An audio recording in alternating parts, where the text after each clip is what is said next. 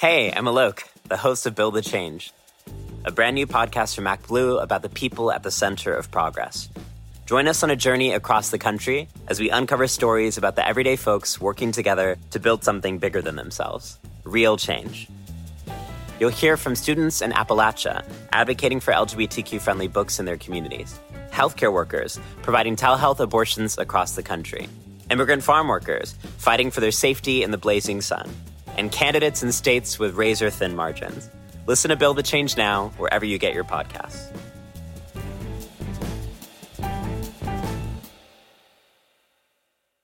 Hey, it's Ryan Reynolds, and I'm here with Keith, co-star of my upcoming film, If, only in theaters May 17th. Do you want to tell people the big news?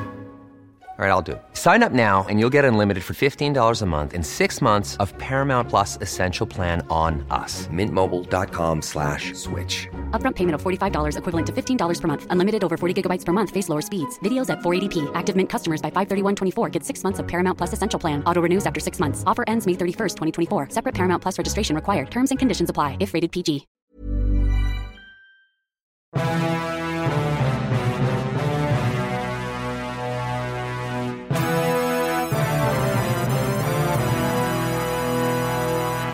Welcome to Democracy-ish. I'm Torre. And I'm Danielle Moody Mills. And I want to say Happy New Year, but I think it's like Happy New War. Oh my God, that was awful. And yes, it is. War is awful. And this particular war, when we were not in imminent danger from Iran or this particular person we killed, is extremely frightening. And when I think about all the things that Trump is, a liar, a reactionary, an egomaniac who sort of leads with his emotions, a person who does not care about other people, a person who does not study and think deeply. This is extraordinarily dangerous to have him basically deciding whether or not we go to war and how we respond. You know, what I think is really interesting is that where we are since the assassination of General Major Soleimani, we have to work ourselves backwards from there. Because Trump triggered this escalation when he walked into the White House and decided to rip up the Iran deal that Obama put together. We have tried to create a diplomatic path with Iran for decades. And when Obama left office, not only did he leave us with a good economy, he left us with a safer world. Trump came in, and his policy, his idea, his ideology and vision was only in contrast to Obama. What can I do that is opposite? Right. So if I can kick transgender people out of the military, if I can put a ban on Muslim people entering the country, if I can take away EPA regulations so that our water is less safe, our air is less clean, if I can make sure that our standing in the world is now on some type of fault line, right? Then that will be the mark that I have left. Because of his inferiority complex to Barack Obama, this is where we are. The fragility of this man's ego is how we have arrived at this moment. And also understanding that there is some deep, deep digging and connecting of the dots that people need to do with regard to Trump's finances and business dealings and that of how he has been supporting Iran and who knew about it and when and how. But also, I want to underline here that the way most Americans talk about the Middle East is like they are wild, they are fighting against each other. Yep. We're just trying to be the nice policeman to keep Israel safe. And I have no problem with Israel being safe, especially now that I realize that I'm Jewish. I'm fully supportive of that notion. Okay.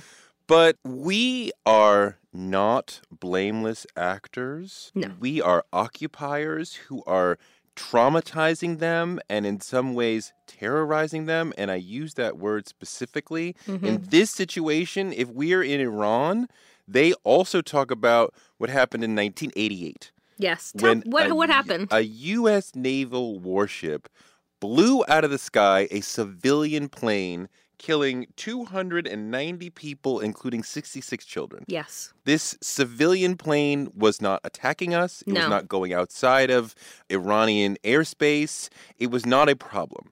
and we blew them out of the sky. So, you want to take it back to Trump ripping up the nuclear deal. We can go back even further. We can go back even further. Yeah. And when we want to talk about, well, Soleimani has blood on his hands, he does. Sure. But so do we. I think that the problem that we have had with foreign policy and our understanding of the Middle East as a country is how blind we have been to the reality that is the United States military force. How blind we have been and how we have been lied to. Essentially, we are these police. We are the arbiters of good faith, that we go into these places to try and secure democracy. We are essentially, what do they call those folks, Touré, that go into countries and they spread their religion? What do we call those? Evangelists, right? We are the evangelizers of democracy around the world. That's what we do. We go in, we think that we're spreading our goodwill. We tell these people that the way that you are governing yourselves, you can't possibly know how to govern yourself. You're just a bunch of savages. You're just a bunch of people that beat your chest and, yell out these words that we don't understand. So we must come in as your saviors, your democratic saviors, right? That's the posture that we have always had. When I remember being young and the Iraq War was happening. You're so young. I remember thinking about this place, this evil axis, right? That we were told about this evil axis, the axis of evil. That we were told about this place as if these were not countries with real people, with mothers and fathers and uncles and aunts and children and hospitals and movie theaters and schools that had real life. That as Donald Trump has tried to convince us now, that it's just a land of blood and sand and oil. That's it. That's the image they want us to have so that we can dehumanize them and not think about the posture and the horrific things that America has done to this region of the world. Well, part of why Iran gets roped into this axis of evil is partly because some of the things they've done largely through Hezbollah, right? Their terroristic military force, which is largely existing near and in Lebanon to terrorize and attack and also defend from Israeli incursion, right? I've been to Lebanon. People are telling me, Israel did this and that, attacked us in this and that way, started in this and that way, and that never makes American media, right? No sort of specific criticism of Israeli behavior. And I can say that because... Oh, because now you're Jewish. I'm Jewish. 30% Jewish. That's real. I'm going to get my, myancestry.com read as well. And I don't say that in a joking way. I take that seriously. And I'm sort of having to recalibrate who I am to think about, what does that mean to me? But I'm going to do more on that. But Saudi Arabia has been a big part of state-sponsored terrorism against the United States. 9/11? 9/11 had more Saudi men involved than any other nation. But somehow... we didn't invade them. They are always left out, and their leader got an invitation to visit the White House. Even after he murdered Jamal Khashoggi and dismembered him, him and Jared Kushner were on WhatsApp, just having casual fucking conversation, because that's what you do with a murderous dictator and you're in the Trump family, right? You scratch my back, So, the notion that, Soleimani was evil and had blood in his hands, he had to go right now, Bush and Obama had this opportunity and they understood this is a complicated thing. He is part of their government. We have to approach this in a sensitive way. And to think that you can just go Rambo in a major global conflict like this, you can't. I was reading Robert Caro's book about the LBJ presidency, and he talks partly about Kennedy and the Cuban Missile Crisis and how delicate it was, and how there was a critical period in which both leaders, Kennedy and I believe Khrushchev, could have done something rash and created a war that the other one would have had to respond to, and there was restraint on both sides. And that is critical in a leader. And Trump has no idea how to spell the word. Where are the Republicans who during Obama We're like, oh my God, he said red line. Syria He has too much power. We need to rein him in. The red line was a particular talking point for them. Yeah. Right? And Syria crossed your red line. You didn't respond. That makes us weak around the globe. And every other country will say, oh, see, we can do anything. And I always thought that entire logic was bullshit. And here, Iran has clearly transgressed Trump's tweeted red line. And that's yet good. He's done nothing. Oh, Touré. Tweeted red line. Here's the thing. Right, he's got 52 spots 52, that he wants to attack. That's what I want to talk about. The President of the United States of America tweets out, not just to America, to the world, that he is totally comfortable and fine with breaking international law and being a war criminal. And then sends out his Secretary of State to clean up his mess, right? And do you notice that when Pompeo was on television this week, that he didn't use the term imminent threat anymore? Right? Because there was no imminent fucking threat. Just like there were no weapons of mass destruction, there's no imminent threat. No. The imminent threat for Trump, and this is what we really need to unpack, is the fact that that motherfucker is being impeached. That was the imminent threat. The imminent threat is the fact that he needed to change the story and change the lead. That is a quote from the 1997 film Wag the Dog. Do you really think this is a wag the dog, let's shift the conversation? Or is it more of Trump as Rambo, we have a chance to take out a big, tough guy, let's do it? I think it's a combination of, let's think about this. I think it's a combination of a couple of things. I think that there is a lot more here than we all actually understand. Yes, I believe that there is a wag the dog situation where, in fact, they needed to shift the conversation. And nothing is going to shift the conversation with a president being impeached in their first term and the unpacking of all their criminal behavior than war. There is nothing else that was going to change this conversation except, I don't know, maybe another 23 women coming out and saying that they were raped by Donald Trump. So there are one or two things. Here's that. There's another thing here, though, which I think that is something that is incredibly important, which, again, I tell people all the time, follow the money. There is something that is going on here that is even deeper than the idea of distraction, because I don't think that we are just being distracted from the impending Senate trial. I think that we are being distracted from what other dealings that the Trump organization has in Iran, has in the Middle East that we need to be following. There's a lot more that is here than what is meeting our eyes at this point. Is there some calculation, do you think, in this White House quote-unquote brain trust?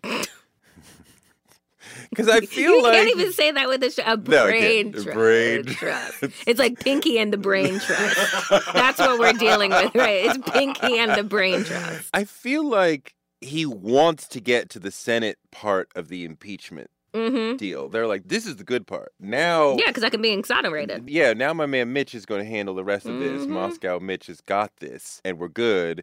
And Republicans are talking about taking, Bernie and Elizabeth off the trail at a critical period, which I think is disgusting that we're even thinking about that. But we all know how countries coalesce around the leader in wartime. Mm-hmm.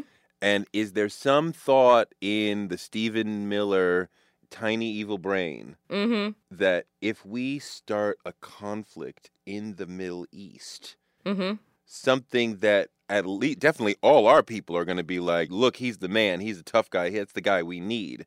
And others will say, you know what? We got to rally around the president in war. Because every president gets their highest approval ratings during wartime. But again, that was the whole strategy within the movie Wag the Dog. That was the entire thing. The fictional president in the film was in the midst of a sex scandal 11 days out from Election Day. And so what did he do? They created a fake war so that we could up the ante on patriotism and the people would forget about the sex scandal and remember that we're all Americans. You sound like you just watched it. I literally did because I wrote a piece for Medium that's up now.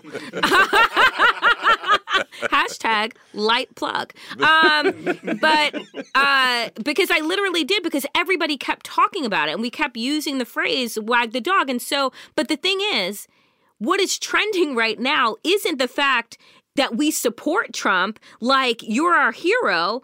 Everyone is questioning, why did you do this? We were safe.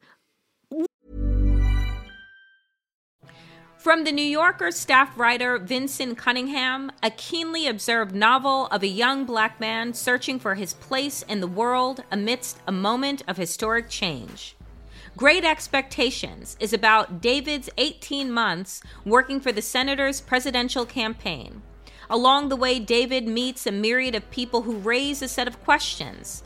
Questions of history, art, race, religion, and fatherhood that force David to look at his own life anew and come to terms with his identity as a young black man and father in America. Inspired by the author's experiences working on Obama's 2008 presidential campaign, Cunningham uses a political campaign as his narrative backbone. Great Expectations will be one of the talked-about novels of the year, Colum McCann. Great Expectations is available wherever books are sold. Hey, I'm Alok, the host of Build the Change, a brand new podcast from MacBlue about the people at the center of progress. Join us on a journey across the country as we uncover stories about the everyday folks working together to build something bigger than themselves. Real change. You'll hear from students in Appalachia advocating for LGBTQ-friendly books in their communities, healthcare workers providing telehealth abortions across the country, immigrant farm workers fighting for their safety in the blazing sun, and candidates in states with razor-thin margins. Listen to Build the Change now, wherever you get your podcasts.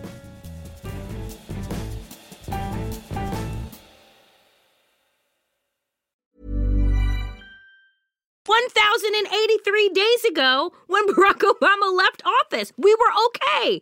Iran wasn't coming for us, right? There was no problem. So it's not like there was a chain of reaction here where Iran had been escalating and upping the ante in the world. It's been Donald Trump. If the idea here, orchestrated by a Stephen Miller or a Pompeo or, all of the anchors at Fox News, which are his, brain trust, like if that is in fact the truth, then you would have had to make it look like it was Iran that was the provocateur. It was Iran that was provoking this. But instead, everyone in the world with eyes and ears knows that it was Donald Trump. So how do you rally behind somebody that is coming in and banging their chest when there was nothing to bang your chest about? And we also now have Sean Hannity, who's like the little devil who sits on your shoulder saying like the wrong evil thing. He's out there saying we should hit Iran back with everything we've got.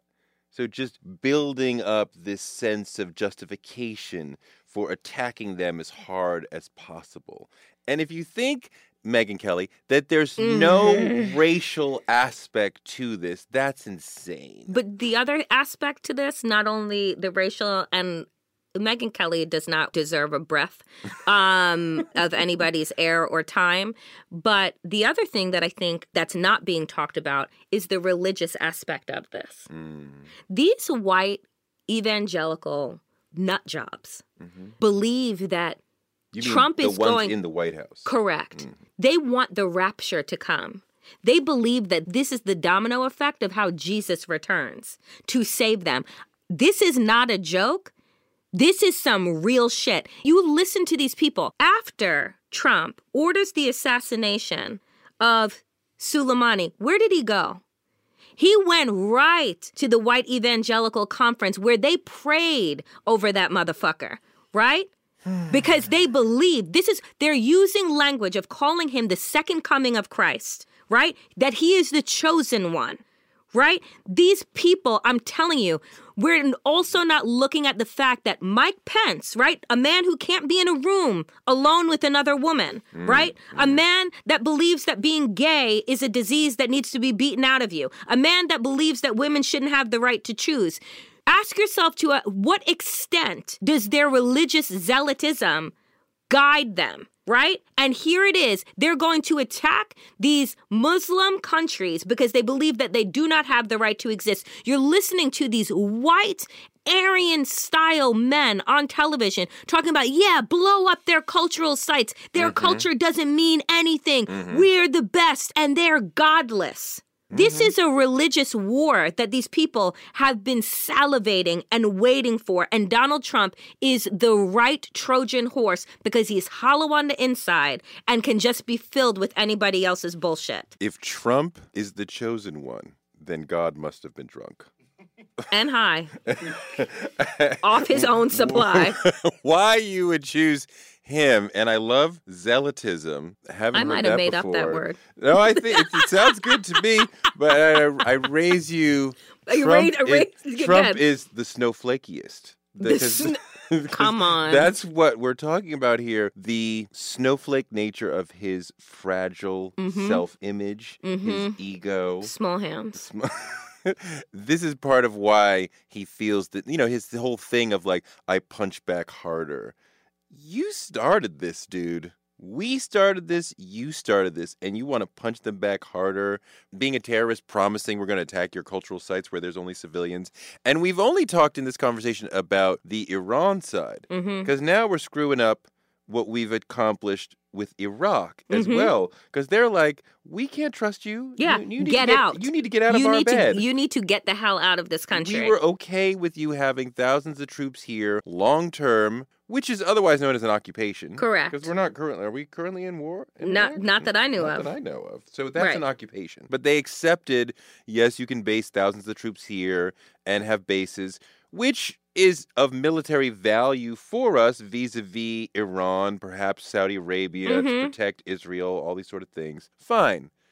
But if they start saying, you have to go, then we are breaking international law. We are occupying. We are putting all the men and women who are there in danger because any Iranian missile or Iraqi attack could happen at any time. But look at this. Literally, Iraq is in the middle of this, right?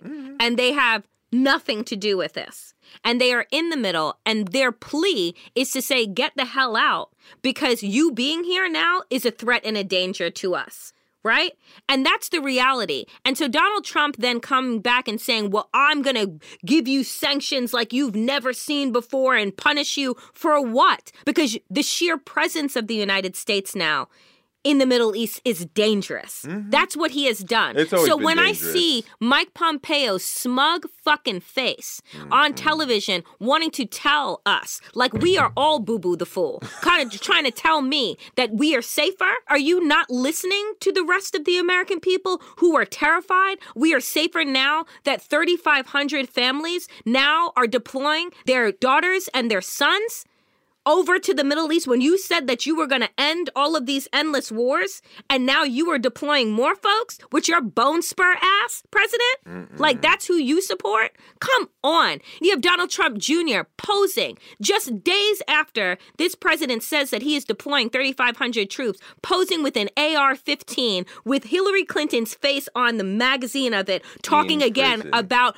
religious zealotism. And Hillary behind bars. And I'm saying to myself, so if you want to play toy soldier, then why aren't you being deployed? Come on. Okay? He loves to play toy soldier. He'll go out and shoot some animals that don't have guns. You know what? And the most dangerous of them, a sheep. The fuck out of here.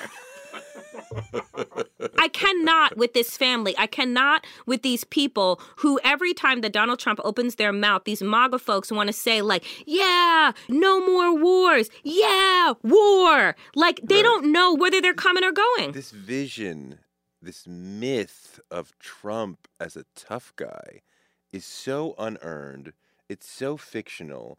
And they so believe it and love it. And he's been tough on brown people all over the place. He stands on black and brown necks so that he looks taller to white people.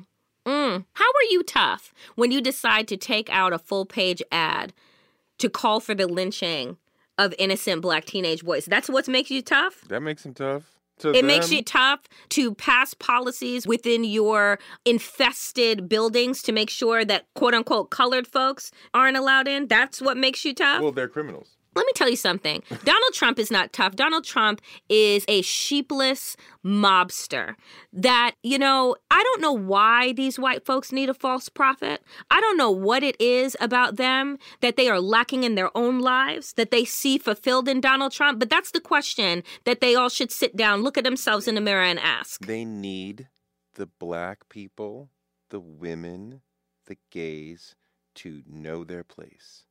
Sit down and relax. A black guy became president. A woman was about to become president. The gays are allowed to get married. This does not look like the country that I once knew. Then leave. The stuff.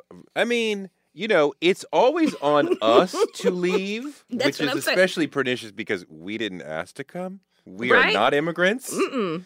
But I didn't have a ticket on a ferry. No. Did your family have a ticket on a fucking ferry? No. No. But, well, maybe one of my grandfathers did. Okay, but that's because you're part conversation. Jewish. That's another conversation. But the rest of my grandparents, no. No. It's never discussed, should they leave if they're not happy with the way the country is going. You can have Alaska. If we criticize. I'd give them Alaska. They don't believe in climate change, so they'll die soon. Do you know what I'm saying? Like, they'll be underwater. You get paid to live in Alaska. Right. Let's start that campaign. Hashtag MAGA move. Hashtag I voted for Hillary is trending on the Twitter today. I place more blame in the folks who did not vote than those that did. Than those who, number one blame is folks who voted for Trump. Correct. Right? And don't give me this, we did this because you libs said or did X. I know you're mad that a black man became president, so we needed to reclaim the power of white supremacy. Mm-hmm. And I know this feeling of a minority-majority country is coming, right? And I saw that mentioned interview after interview with Trump voters in 2016 when reporters were not bringing it up and they would bring it up. Like, this is our last chance. Like, the demographic shift is coming. Which is actually interesting because Nicole Hannah-Jones, who's on Torre's show this week. Slight plug. Talks about whiteness expands and it is fluid. Right? There was a time before we were around that the Irish were not considered white. They were other, right? Jewish people were not considered Italians. White, right? Italians. So as we go forward and the number of white people shrinks versus the number of black, brown, and Asian people, more and more Latino people will start to be brought into the fold and considered white. So there will perhaps never be a time when we actually are a minority-majority country because the definition of whiteness will change. Hey, I'm Alok, the host of Build the Change, a brand new podcast from MacBlue about the people at the center of progress. Join us on a journey across the country as we uncover stories about the everyday folks working together to build something bigger than themselves. Real change. You'll hear from students in Appalachia advocating for LGBTQ-friendly books in their communities, healthcare workers providing telehealth abortions across the country, immigrant farm workers fighting for their safety in the blazing sun, and candidates in states with razor-thin margins. Listen to Build the Change now, wherever you get your podcasts.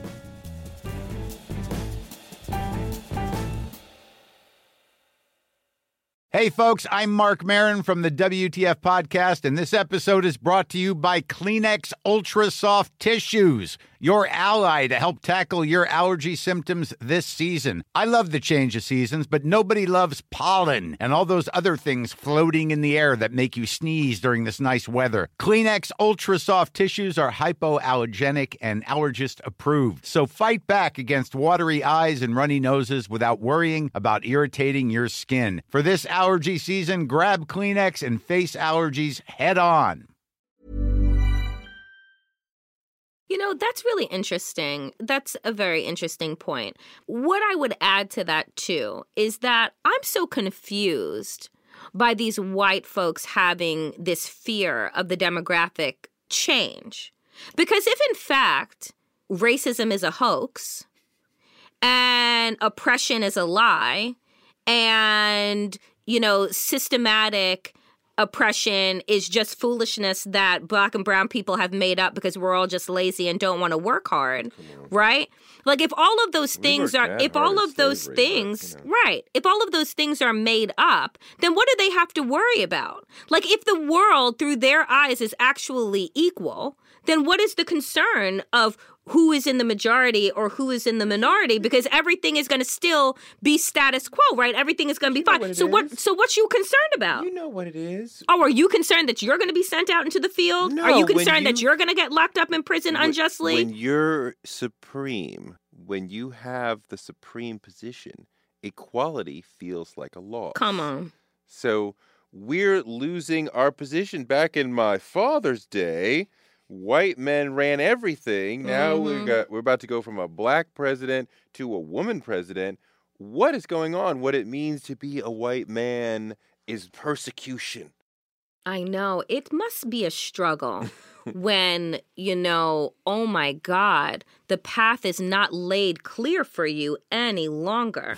My God, when mediocrity isn't celebrated, like you're not just gifted an Olympic gold medal just because of your whiteness, right? Because you showed up. Like, my God, white men run things and they feel in their head. They run it because they are better. No, you run it because you have made it so that everyone else isn't allowed in the fucking room. If you are so goddamn qualified, then you should be open to any challenge by a woman, by a person of color, by anybody, because you that bad, right? You're that good. Why are you afraid to be challenged? Why are you afraid to work? And I don't want to just lay it on white men. Oh, talk about white women. Because you gotta give some of it to white women, right? I would give it all, but I just have. You gotta look at Michelle Wolf's Netflix special, Joke Show, which is fucking incredible. And she gives it to white women in the middle of the stand-up. And, she's like, white women, for a lot of this, were like, I don't know, I guess, okay. Oh, my God. And she goes into this bit where she's like, some of the stuff is too clever. It had to be a woman's idea, like with the American Indians, the men would have been like, I'll just stab them and throw them in the river. And it had to be a woman's idea to be like, give them blankets. Because she's like, it's very Mean Girl. Right, like, give them blankets filled with smallpox. Yeah, and they'll think that we're friends. And they will be like, bye. Oh, my God. Oh, my God. Yeah, she's right. That's so real. They're the worst. And like... Just to be clear, I'm talking about conservative white women, not all white women. Wow, you went. Hashtag not all white women. Hashtag not all white women. Wow. I just rolled my eyes so hard they almost fell out of my head. Speaking of not all white women, how you feel about Jill Stein? Oh my God! Jill Stein. Here's the thing about Russian assets. They should stay the fucking Russia. Shout out to all of you 400,000 folks that decided to vote for her in 2016. Yeah. Okay. You think we're going to have a country next week? And we were joking about that for the past couple of months. It's not a before joke we were anymore. headed towards war. Oh now, here's hoping, folks. Thank you for listening to Democracy-ish. I'm Touré. And I'm Danielle Moody Mills. And we will be back next week if we still have a country. Pray on it. Literally. Pray.